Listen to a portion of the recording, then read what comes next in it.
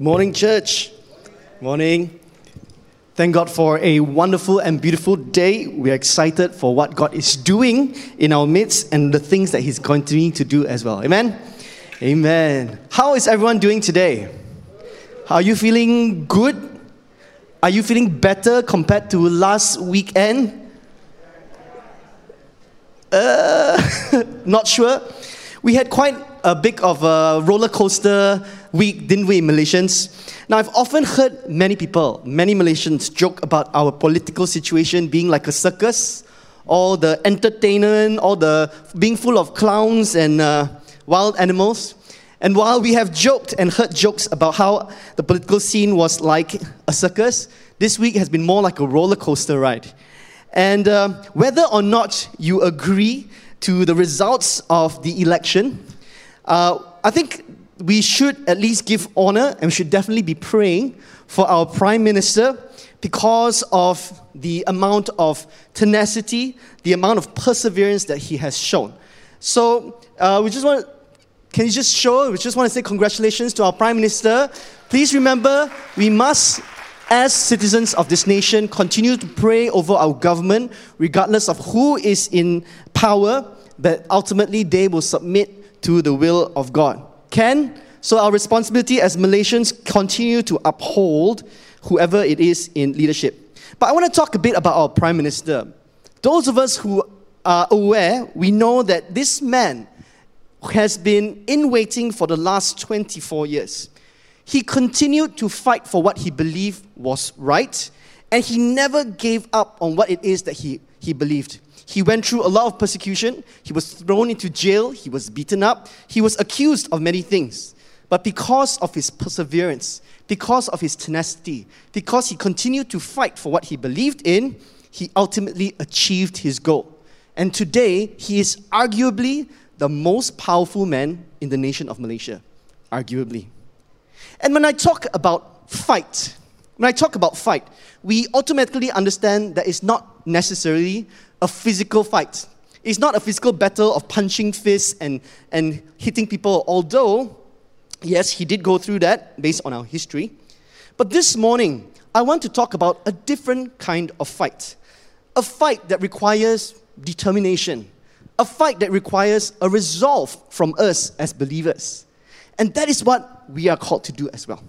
We're called to not just stand firm in the faith, but to persevere, to fight to the finish, to finish the race that God has laid before us. We are continuing, and indeed today will be the last part of our sermon series on the book or the letter of 2 Timothy. 2 Timothy contains 4 chapters, and today we're looking at the final chapter.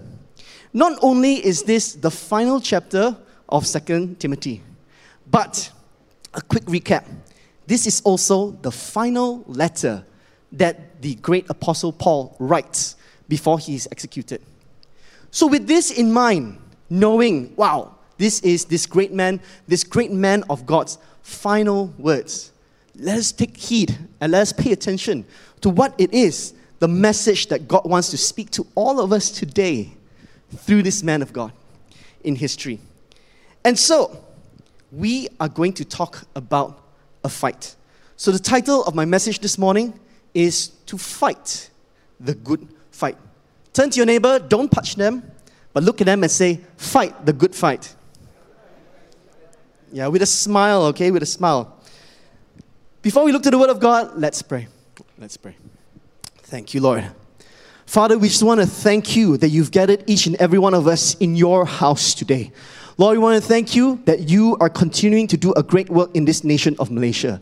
And so, Lord, we commit the government into your hands. We commit the election of the ministers. We commit this entire team of people. Oh God, let them be people who are full of integrity, people who are hardworking and honest, and people who will genuinely put the welfare of the nation and the people before their own personal needs.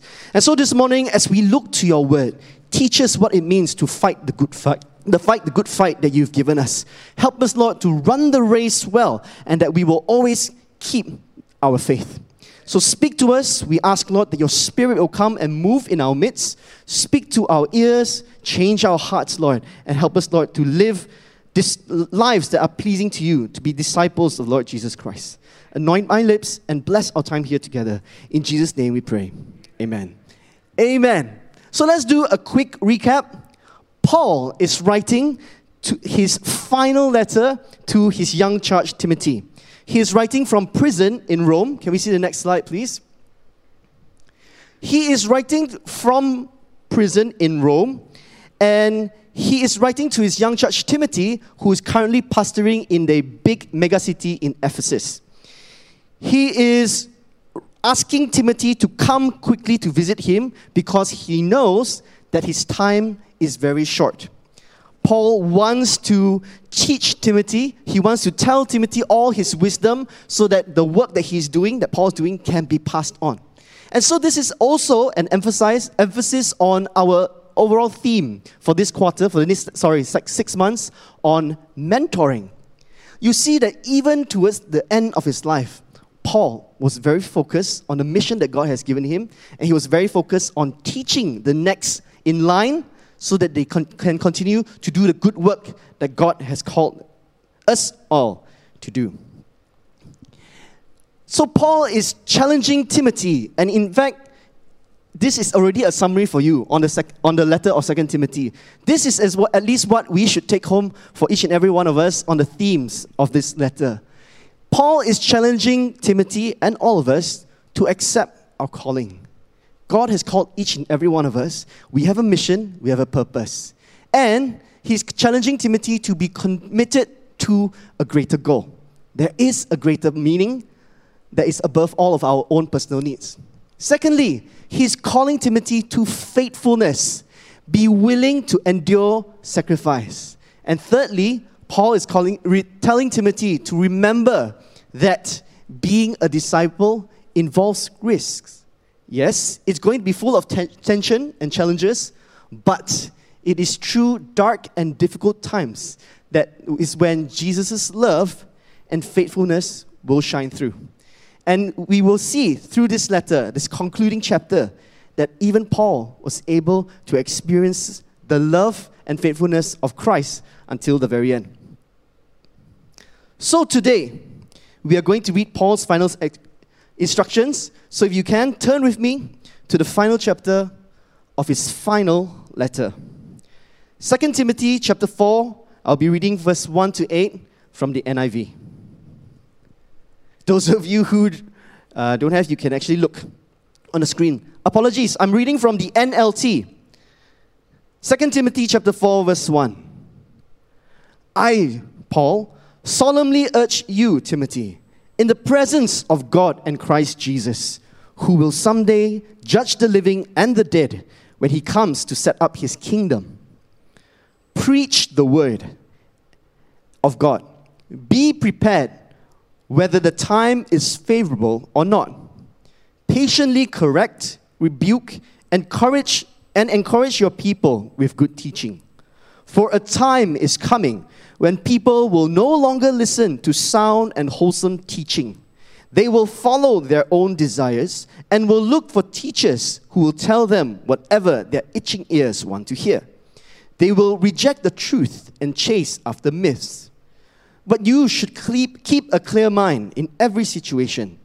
Don't be afraid of suffering for the Lord. Work at telling others the good news and fully carry out the ministry that God has given you. Verse 6, as for me, my life has already been poured out as an offering to God. The time of my death is near.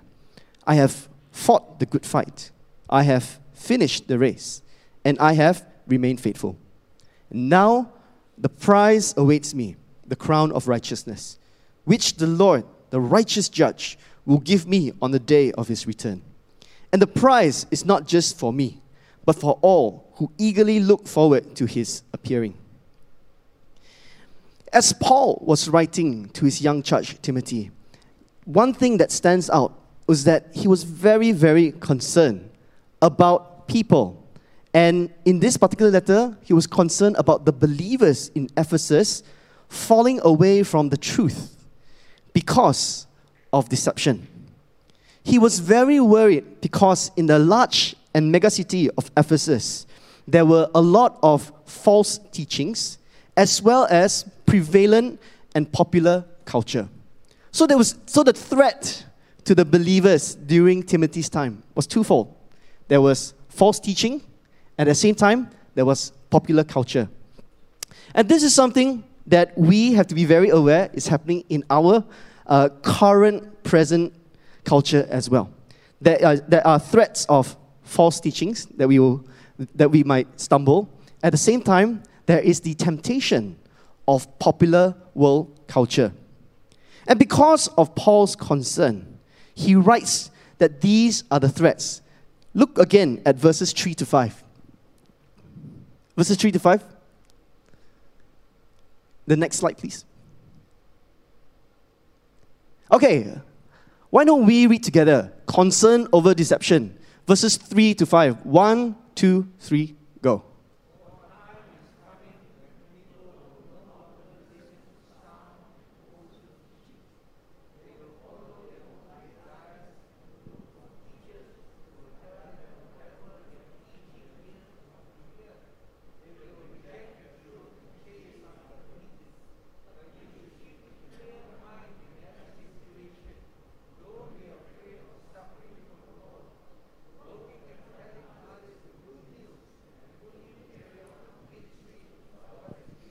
Amen.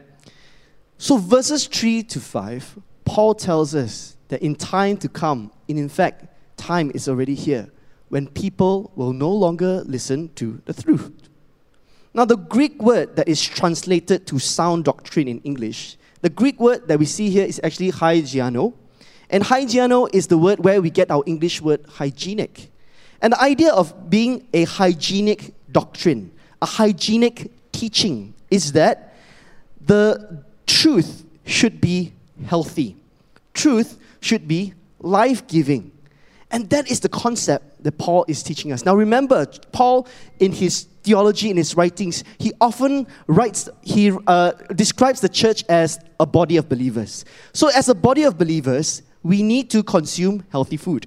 If I were to give up a healthy diet and consistently only eat candies and chocolates and cakes, though these things may be nice and I enjoy them, but ultimately, it will be bad for my body.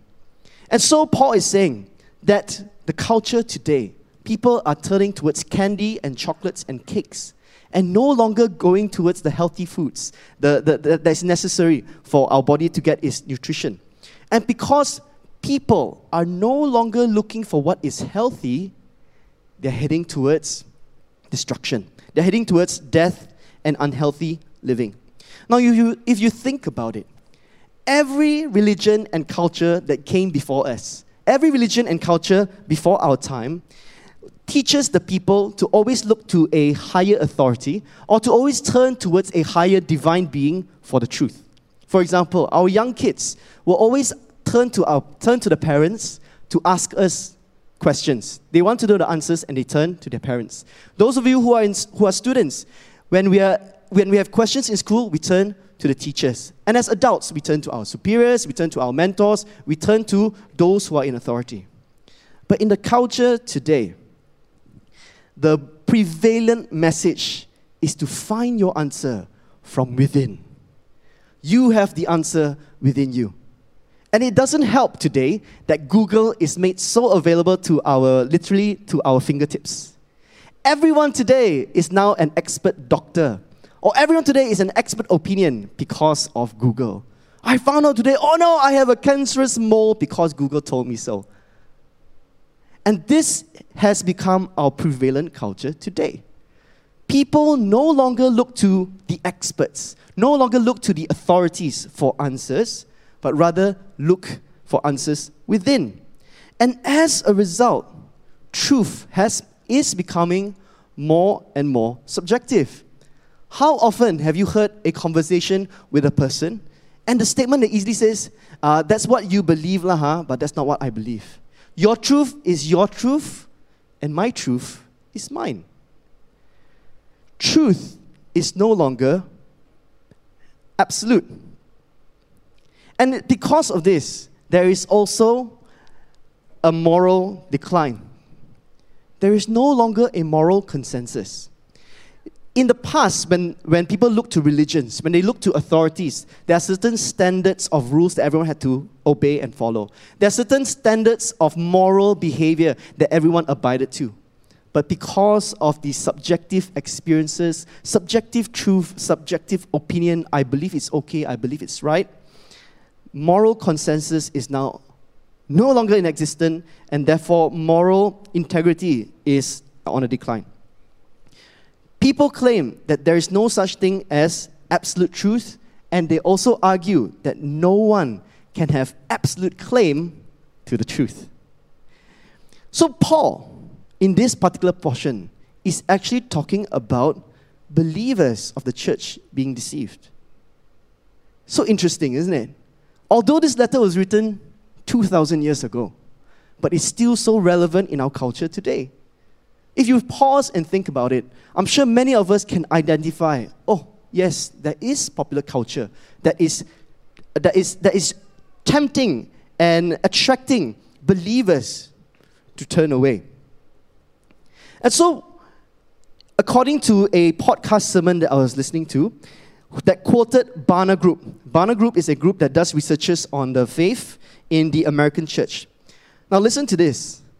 45% of U.S. evangelicals, 45% of U.S. evangelicals believe that different religions can lead to God. What is going on in 45% of the believers? That is not doctrine. Because the Bible tells us that Jesus is the only way, that no one can come to salvation other than the name of Jesus Christ. This is biblical doctrine. So where did the 45% of American evangelicals hear the notion or the concept that salvation can be found through other religions?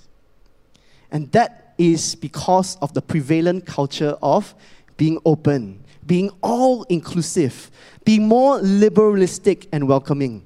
That is the threat of hyper-grace and everyone that is being welcomed.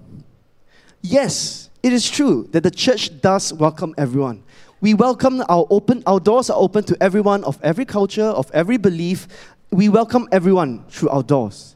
But please remember, the doors to the church are not doors to heaven. And the only way through heaven, the only way to salvation is purely by putting one's belief and faith in the Lord Jesus Christ. And that is the absolute truth. But prevalent culture, no. How can you claim to have absolute truth? No. That is your truth, not mine. So what are we going to do? Paul says that Christians are turning away from the faith. 45% of evangelical Christians in the United States have turned away from solid doctrine, Jesus is the only way, because of their itching ears. Itchy ears. They don't want to listen to the truth and only wanted to hear things that attracts them. I love the concept of loving everyone. I love the concept of grace for everyone. I love the concept of welcoming everyone. Yes, we do. But we cannot deny doctrine, solid doctrine. And so, many today are rejecting the truth and chasing myths. How now? So this is what Paul tells us to do. And it is our prevalent culture too. This is our prevalent culture too. So the letter that Paul writes to Timothy is not just for Timothy back then, but it's for each and every one of us, for you, for our time today. So Paul says, verse 5, but you should keep a clear mind in every situation. So first of all, don't panic. Keep your minds clear. Don't be afraid of suffering for the Lord. Work at telling others the good news and fully carry out the ministry God has given you. In the NIV, Paul tells us that we need to endure hardship, disciples of the Lord Jesus Christ, be willing to endure hardship, and to do the work of an evangelist. For those of you who are learned, you know that the word evangelist is evangelion, which means good news. And in the time of Timothy in Ephesus, you do bear in mind that it was very dangerous for people, non-believers, to come to the church. It was dangerous to have a gathering because they would be persecuted and killed. And so evangelism, in the time that Paul is writing to Timothy, is very much a one-on-one basis, a telling of the good news, and not only telling, but persuading and convincing and living by example. So, this morning, I don't know if you felt, such a strong message, you wish you didn't come. But I rejoice with you that you hear this truth. Because by hearing this warning, we can take heed and we can live the life that Christ has called us to live. So evangelism is not done on a pulpit platform preaching to you. Look at among our midst. How many non-believers are here today? But evangelism in Timothy's time is done on a one-on-one basis. When you're out there in the marketplace, when you're out there in your classrooms, when you're out there in your homes, when you're having meals, fellowship with your neighbors, your family, your friends. Evangelism takes place out there. Got it? Excellent. So what do we do in this prevalent culture? Paul tells Timothy, preach the word. Okay, so let's look at the next slide. Preach the word. Let's read verse 2 again together. 1, 2, 3, go.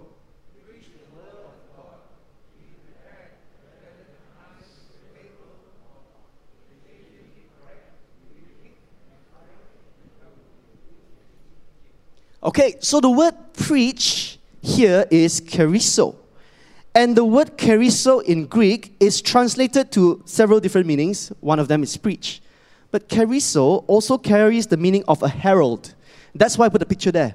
A herald is someone who is appointed and assigned by the emperor to go out into the public, to the community, and proclaim this is the emperor's news, or proclaim this is the emperor's announcement. So keriso is translated as a herald. We are supposed to go out there and proclaim. It is also translated as simply tell. Tell the good news. Tell the word of God. So each and every one of us, we are called to be preachers. We are called to be evangelists. We are called to herald and proclaim the good news. And for anyone, listen, for anyone who ignores the herald is akin to ignoring the emperor's edict. Wow. Quite strong, right? So if you want to say, oh, no, Pastor, I'm not that, I'm not so professional, I cannot, this is not me. To ignore the command of the word of God is akin to ignoring the command of the king. Wow. Are you sad that you came here this morning? But rejoice. Rejoice. Because God not only gives us a command, but He gives us the grace to accomplish the commands that He's given us. To ignore the command of the king, to ignore the command of the herald, the preacher. In this case, I'm talking about Paul. His written word is akin to ignoring the command of the king. And we don't want to do that. We don't want to do that. So preach the word of God. Proclaim the good news. Tell everyone the good news that we have today. And so this message is for all. Evangelism is a duty of all of us, and we are called to do it today. So how do we preach the word? How do we preach the word?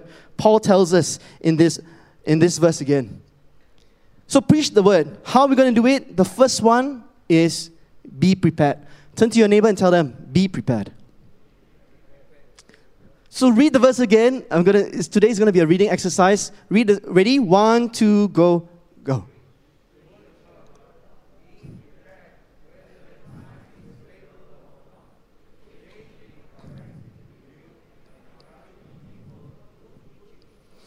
Okay, so in this NLT, we read the word is be prepared.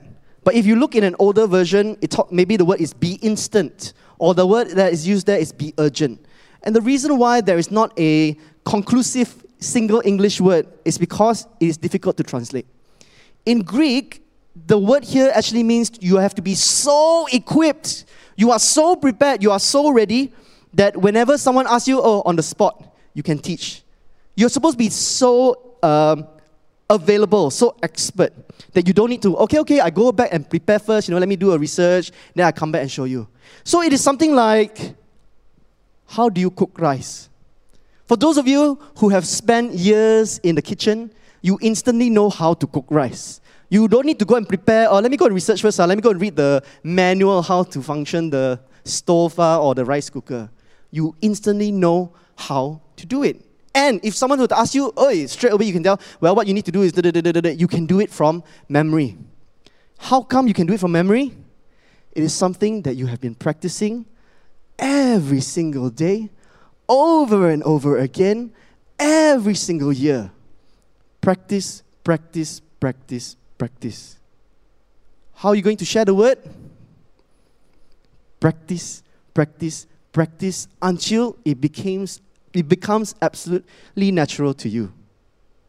How to preach the word? You just need to do. What is the good news? The good news is the Lord Jesus Christ. He has come. The Son of God came down to show us the love of God, so that we may all be saved if we were to surrender our lives to Jesus. But Jesus is the only way. We must confess our sins and we must turn to Him. How do we do it? Practice, practice, practice. Be prepared. It's akin to some of you, maybe for us, we have taken things for granted. We know how to connect to the internet. We already know how to log into the Facebook.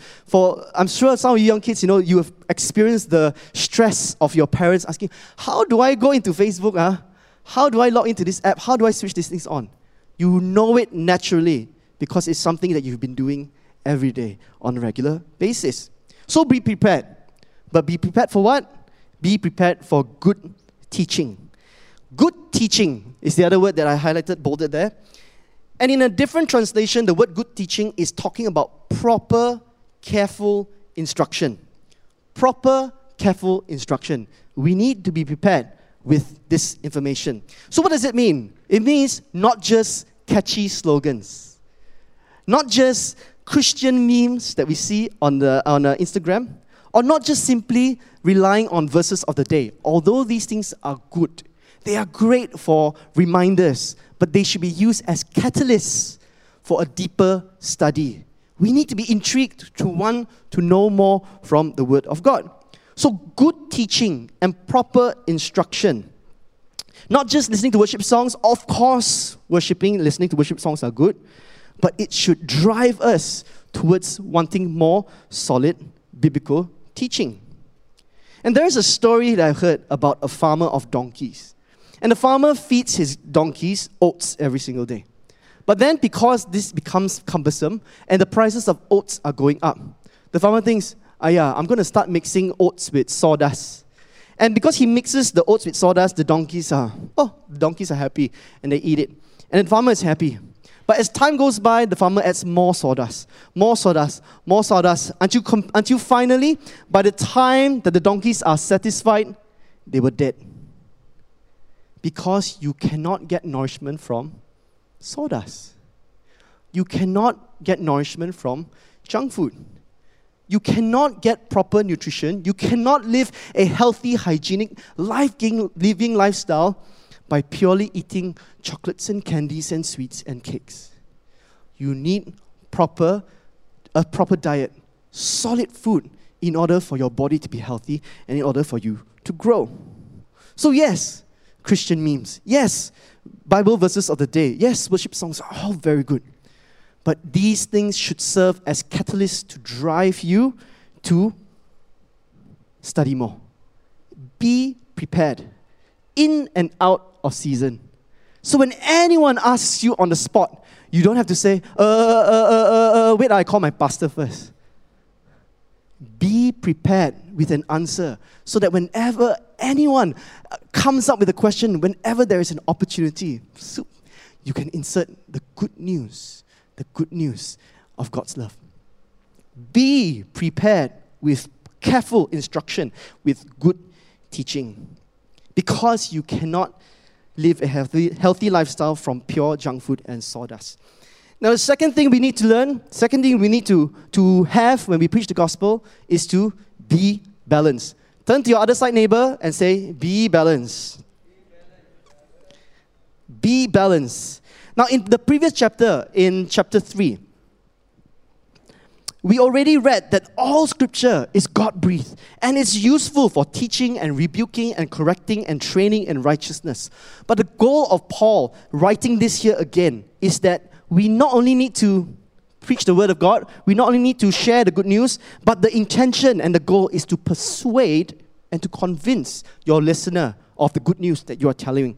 So not just putting it out there, but persuading. And in order for us to be able to persuade someone to buy in or to believe what it is that you're sharing, you have to be balanced, correct, rebuke, but also encourage. Yes, correct wrong teaching, rebuke the behavior that is wrong, and encourage to live a godly life, a life of righteousness, a life that pleases God. So we rebuke with the truth, we rebuke with what the Bible says, but we also encourage with love. We encourage the faithful. We encourage don't give up, persevere, continue to press on, because God's love and His faithfulness will always be with us. To not have a balanced perspective of the gospel will cause us to swing between being overly cultic or fundamentalistic or being overly hyper-grace and openly welcome with unbounded liberty. Just yesterday, just 2 days ago, met up with a good friend. He was a Bible student. We were classmates together. And he's currently the president, the founder of Explain International, the conference that we had last month, where he is now, his ministry is involved in apologetics, which goes into defending the faith and meeting with other beliefs, other cults, other religions to have biblical debates. And he's an amazing guy, very humble, very, very pleasant guy. And he was sharing with us regarding one of a recent church very nearby. I think it's okay to name it. It's CERC. And he has visited the church. In fact, he has written his research. He's doing his doctorate. So he's done his research paper on CERC and their beliefs. And in CERC, the sermon last Sunday, he was saying, hit 10 hours long.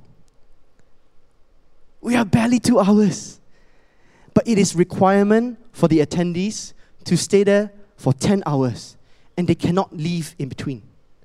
He says that because he visited the church, because he engages with the pastor there, anyone who attempts to leave less than the 10 hours will be rebuked, corrected, and for anyone who leaves the church, your picture will be placed in the hall of shame. And I asked him, have you actually seen this hall of shame? He said, yes. Now, according to his research paper and according to his studies, they are not cultic because their doctrine is nothing tepesong and nothing completely out. But they are so fundamentalistic. They are so strict with the practices that it has become legalistic. They rebuke without the encouragement. 10 hours. And he says that he's interviewed many of those who had left the church. And she was sharing with us that sadly, those who had left now are under medication for anxiety. Funny, but not funny. To those who are unbalanced and focuses too much on truth and rebuking and correcting, creates a culture of fear, creates a culture that is legalistic and condemning. Whereas there are other cases we hear, perhaps churches, maybe some that you know, maybe some that we don't, that only focuses too much on grace and forgiveness and grace and liberty and freedom, not needing to confess our sins, not needing to change our lives. And these people are just living lives the way that they care for, the way they see as right in their eyes. Truth is my truth. I can do whatever I want. And that is the other swing of being too much, encouraging with love. We need to have a balanced diet of truth, rebuking with the truth, and at the same time, encouraging with love. So how do you know? How do you know whether the next church you visit, these are churches, by the way, churches, and sadly, churches, cults, and false teachings tend to target other churches. They don't go out there and evangelize to the streets. They target other churches. And so, all the more this warning is very, very, very necessary for us today. We need to be prepared. We need to know careful, solid foundation of what the doctrine is saying. And a very famous learned teacher says this: How are you going to know whether the teaching is wrong or not? Well, he says, to measure a crooked stick, it's not about arguing about it, but it's to put it next to a straight ruler. To measure a crooked stick is to put it next to a straight ruler. And so to measure whether someone's teaching and belief is tepesong, is bended, is cultic, is to put it next to the Word of God and to compare whether what they are saying is aligned to the Word of God.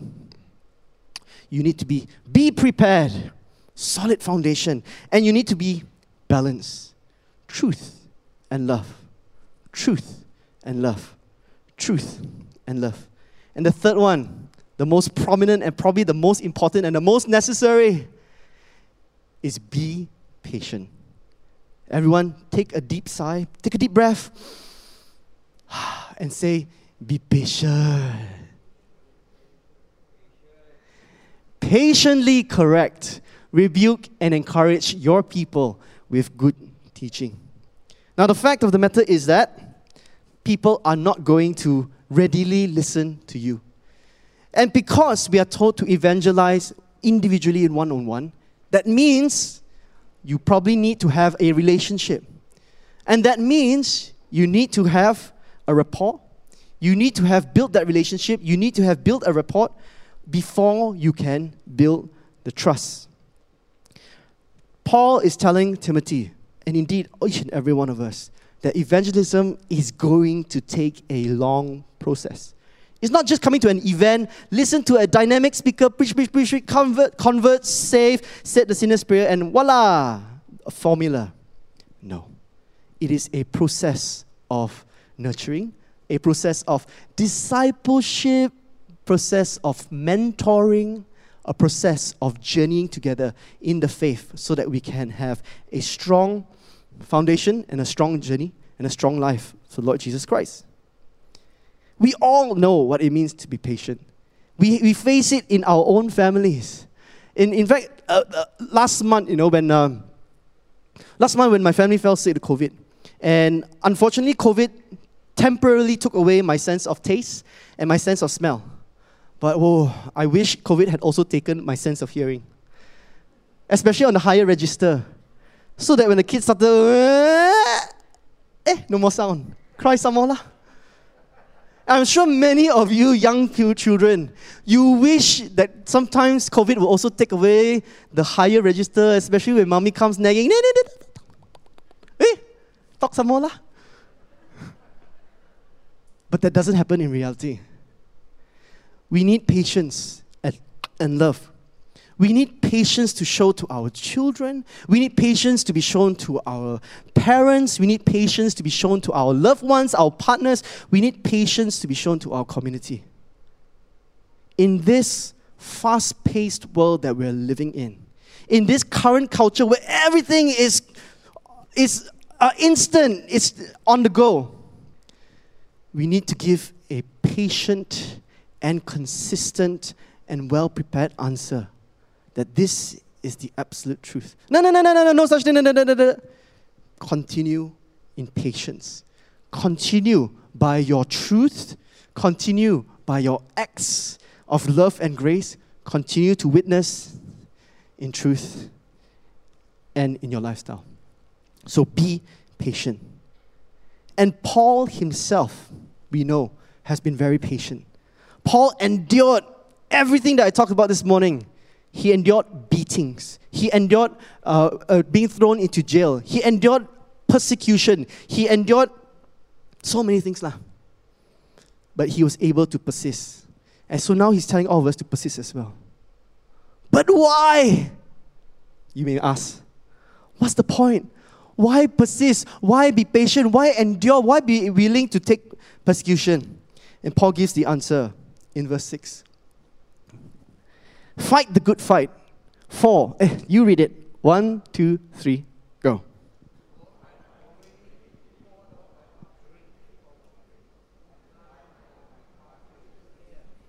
I have fought the good fight. I have finished the race. I have kept the faith.